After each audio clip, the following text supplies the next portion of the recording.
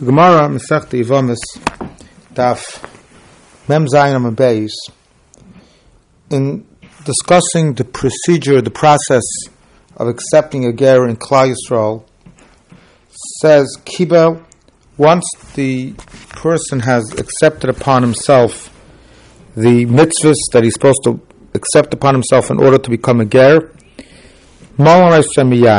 we immediately do a bris milah. And the Brisa continues, if strands that are essential to the kashrus of the milah remain, then we do another bris. Continues the Brisa, Nisrapa, after he's been healed from the bris milah, we immediately do the tefillah. So the Gemara is very clear in telling us that the proper order is to do first the milah and then the tefillah. And the Rishonim ask that if, as the Gemara teaches us, shui mitzvah le'mishaninan, and as soon as this individual is prepared to become a ger, we immediately begin the process without any delay. And in fact, as we learn later in the parak, that one of the reasons the Gemara suggests that gerim bizman hazeh have it sometimes difficult is because they delayed in becoming Jewish, which in itself is a question, as Taisus points out. If as now Gemara was saying that we're not keen on accepting gerim, there would say that we punish them for not becoming immediately. So Taisus pshat is that the reason that we do that, the reason for that is because once they decided that they should become gerim, then immediately they should become gerim, and they shouldn't wait any time in beginning the Geirus procedure. And they're delaying and not immediately beginning the Geirus procedure, says Taisus, is the reason why they are punished. And in a little deeper way to understand this is that there's a very beautiful word from Darizal.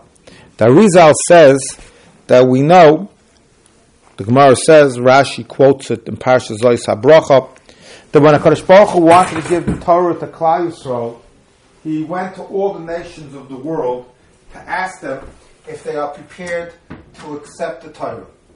Klal Yisrael said Nasa v'nishma, and they accepted the Torah. The other nations of the world did not accept the Torah. Says the Rizal, it's difficult to assume that every Jew accepted the Torah, wanted to accept the Torah, and it's equally difficult to assume that every non-Jew did not want to receive the Torah. Rather, how must we understand what happened, says the Rizal? What must have happened, he says, is that most Jews wanted to receive the Torah, and because most Jews wanted to receive the Torah, that's why the Torah was given to Klal Yisrael. And most Akum did not want to receive the Torah, and since most Akum did not want to receive the Torah, that's why they did not receive the Torah. He says, but over the generations, those Akum who were of the mindset to accept the Torah, those Akum, says the Arizal, will ultimately become gerim. And vice versa, those Jews who did not want to receive the Torah will leave the fold. So he says that's pshat. He says the akum that now comes to Megayer really should have come earlier, because his neshama was already connected to Klal Yisrael from the time of Matan Torah. And the fact that he didn't come to Klal Yisrael is why he is punished. And so too, vice versa, that's pshat in the Gemara. But back to our sugya, what we clearly see is that we want to complete the Geirus process as soon as possible. And if, as the Gemara says, if we're going to do the Milah first and then the Tefillah, what's going to happen is that we're going to have a pause between the Milah for it to heal and then the Tefillah. So why shouldn't we first do the Tefillah and then the Milah? So the Rashba and the Ritva answer that first the Milah has to be done because the Milah is what removes the Tumas Akram Varelus, and only then can he have the Tefillah. Based on this, according to the Rashba and the Ritva, if it would be reversed and we would have the Tefillah before the Milah, it would not be a valid Tefillah. It would be like Toivel v'Sheretz b'Yodai. The Ramban disagrees, and he holds that the reason we do it in this way is to determine if the ger is really willing to undergo the entire conversion process. And obviously, the most difficult and intimidating part of that process is the bris milah. Therefore, according to the Ramban, if the order were reversed, it would be a kosher Geirus. We're going to learn a Gemara later in our Masechta on Daf Ayin Ches Amen Aleph. The Gemara discusses a situation when a pregnant woman converts. Then the Gemara teaches us that her tefillah is effective for the fetus that she is carrying as well. And that the halacha is, he doesn't have to have another tefillah to complete his conversion. Points out the Ramban that we see over here that the tefillah is preceding the milah. The tefillah is taking place while the fetus is still in the womb. And the milah is not happening until after his birth. See, says the Ramban, from here we see that the sequence of milah and tefillah are not essential, and we could do the tefillah before the milah. The Rashba, who as we just quoted disagrees with the Ramban, and says that the sequence of milah and tefillah are essential, says that when the Gemara says, Rashba's first teretz is a very big chiddush. He says when the Gemara says that the mother's tefillah is effective for the fetus, it's only referring to a fetus that's a female, that's not going to have a bris anyway. But indeed, according to the Rashba, if the mother is carrying a male fetus, the halacha is that the mother's tefillah is not effective for her child, since the mother's tefillah precedes the baby's bris milah, and according to the Rashba, the bris milah always has to take place before the tefillah. And therefore, even if in that Gemara, says the Rashba, the Gemara uses b'na, the word b'na, which seems to indicate it's talking about a boy, it doesn't mean a boy, it means a girl. The Ritva and the Ra, the Nemuki Yosef quotes the Ra, take a different approach. They say that since at the time of tefillah, the fetus is still in its mother's womb, and it can't have a bris milah, so that fetus, even though it's the fetus of a boy, is considered like a girl. And a girl, we know, her tefillah is kosher with tefillah alone. In other words, since this child is still in its mother's womb, a child in its mother's womb is considered, say these Rishonim, a child in this mother's womb is considered like a female.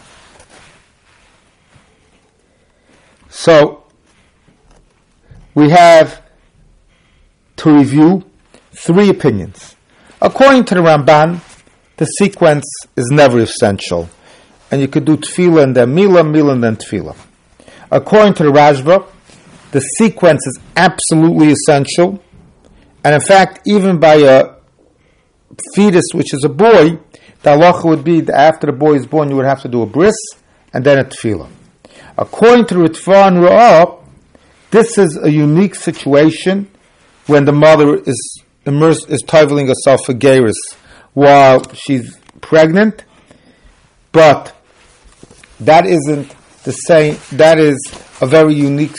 That is only in this situation. In all other situations, they will hold that you have to have the order that we discussed: tefillah and then milah, which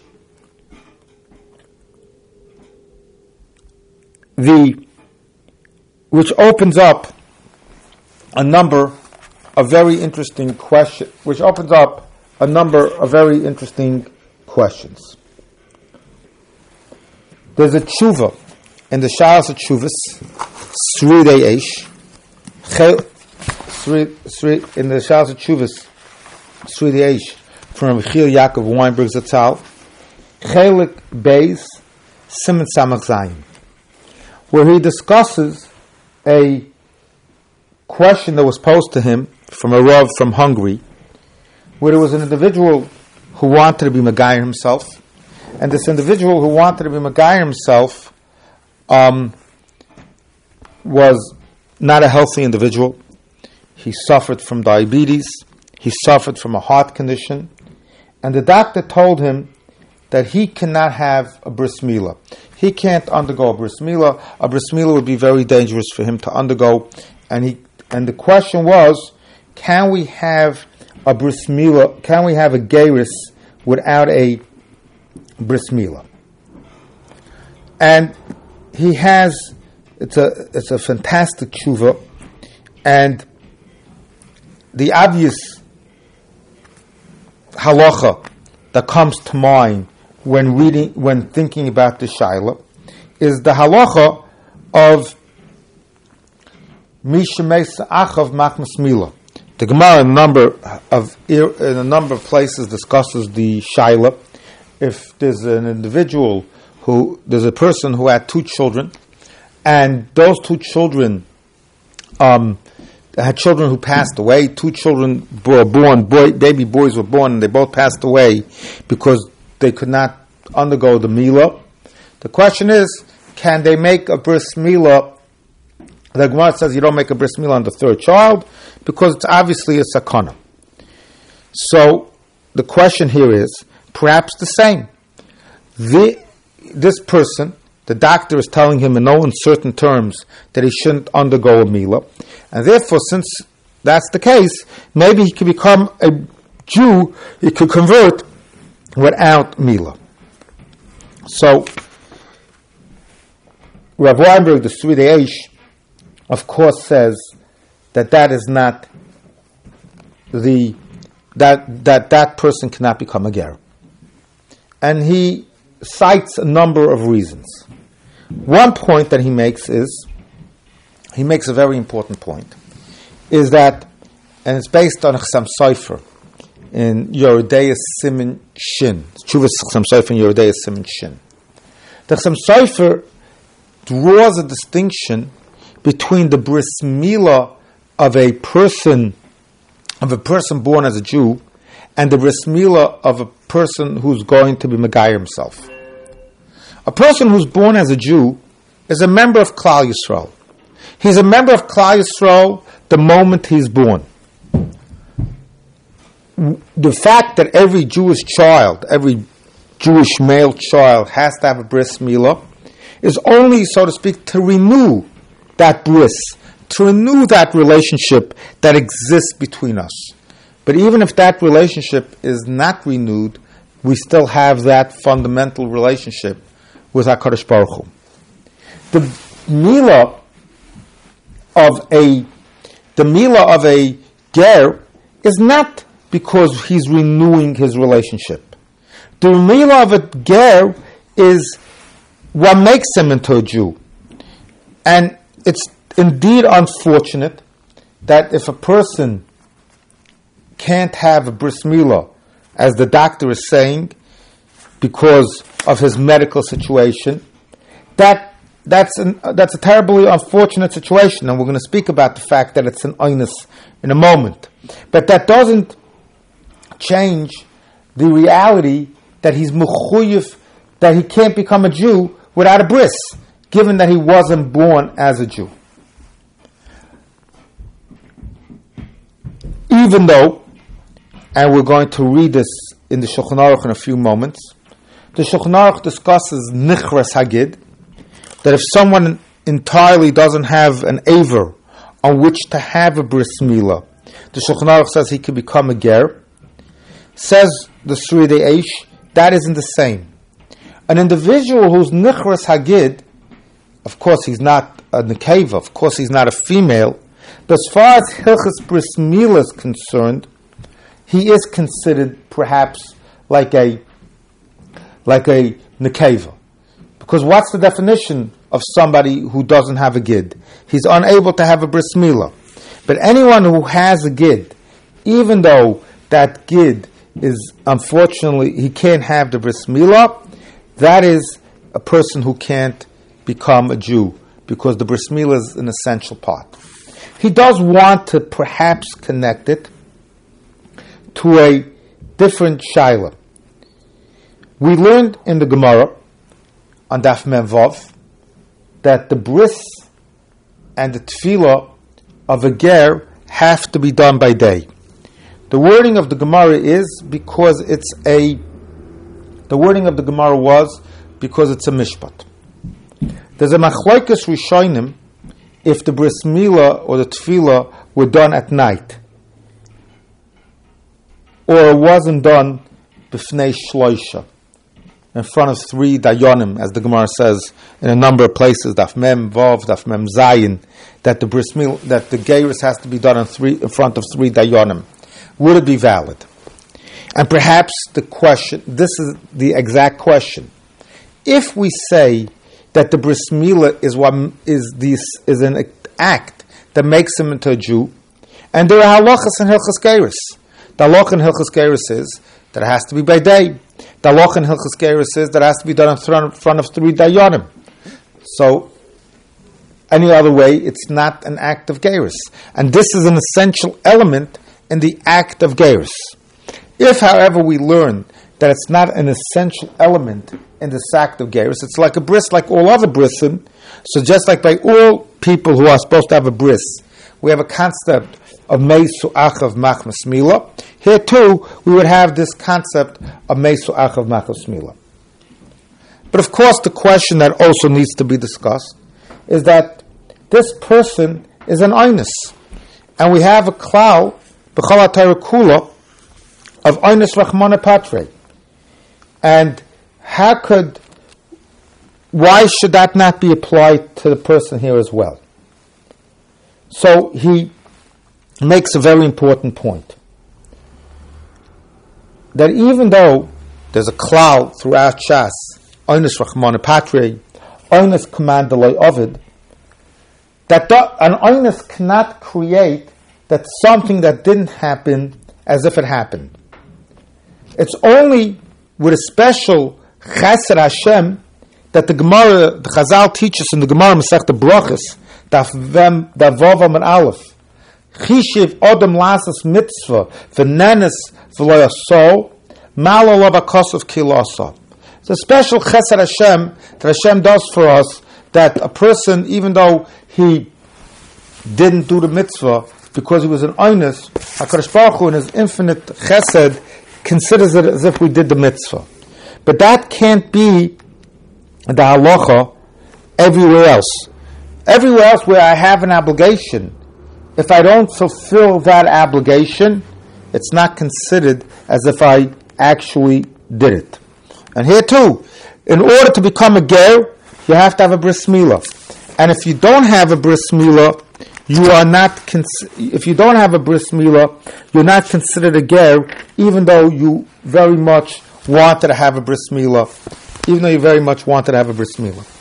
And actually, I was thinking that we finished learning the sugyas of Geirus, Daf Mem Vav, Daf Mem Zayin, Daf Mem Ches, And then on Daf Memtes, the Gemara begins the sugya of Ezu Mamzer. So I was thinking perhaps the connection between the sugya of Mamzer and the sugya of Geirus is there's a tshuva, and the Shaal's tshuva is Einig Yantiv, Sim Kuf Chaf Aleph.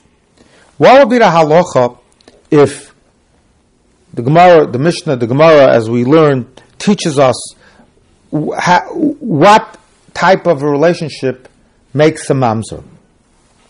And what would be the halacha, says Einig Yantif, if both the man and the woman who participated in this relationship were anusim, they were forced to have the relationship. They didn't know it was wrong, they thought it was mutter actually, and now they have a child. The question is that child a mamzer or not? Where an argument can be made that child ought not to be considered a mamzer. Though we have a rule, Oinus Rachmana Patre. And he says, of course the child is a mamzer. He says a mamzer is a fact. Even though there's an oinus, it doesn't change the fact that that is a mamzer. And all the Paiskim obviously agree with this psak. What do we see here? That in certain areas of halacha, there is no excuse that it was an oinus. By a mamzer, there is no excuse that there was an oinus, and here there is no excuse that I'm an oinus, I can't have a bris milah, and I should be able to become a ger anyway. Interestingly to note, as I said, the Srudei Eish in Chelik Beis, Siman Samach Zayin and Samach Ches discusses the Shaila, and at the end of Siman Samach Ches, he brings a letter that Reb Chaim Oizer wrote to him. If we could accept a ger who could only have tefillah and not have milah. And he says that he's discussed this with many Rabbanim, and he says that Havada the halacha is that as terrible the situation is, one cannot become a ger without a bris milah.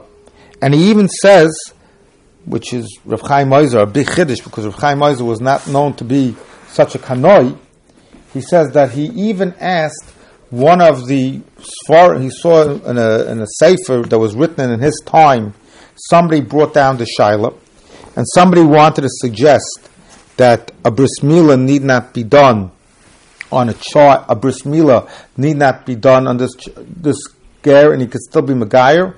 And Rav Chaim Oizer asked him to please remove it from the sefer. That nobody should even think that there is a Shaila, that nobody should even think that there is a Havamina, that you can make a bris milah, that you can make a Geirus on a person who has a gid without a bris milah. In order to avoid anybody making that mistake, he doesn't want it even to be quoted in the sefer as a Havamina. So to review, we've discussed two important shilas in our shir. One shilah that we discussed in our shir was, what is the halacha if the tefillah was done after the milah? And we look at the Shulchan Aruch. The Shulchan Aruch in Hilchos Gerim, Siman Reish Samach Ches Sif Aleph, says ger shenichnas l'Klal Yisrael chayiv milah tchila. A ger that's becoming a member of Klal Yisrael, first it has to have a milah. V'mol kishayav k'chavim, if he had a bris milah as an akum, or he was an individual that was born as a mol, tzarch lahataf men and dam bris. We have to do our toughest dam bris. Ve'im mevarchim alav, but we don't make a brach on such a bris. Continues the Shulchan Aruch, im nichras hagid, if he's an individual that Nebuch doesn't have a gid, such an individual, says the Shulchan Aruch, ein milos ma'akeves milasgayer, his milah is not essential. The sagile b'tefillah, and tefillah is adequate from him. for him.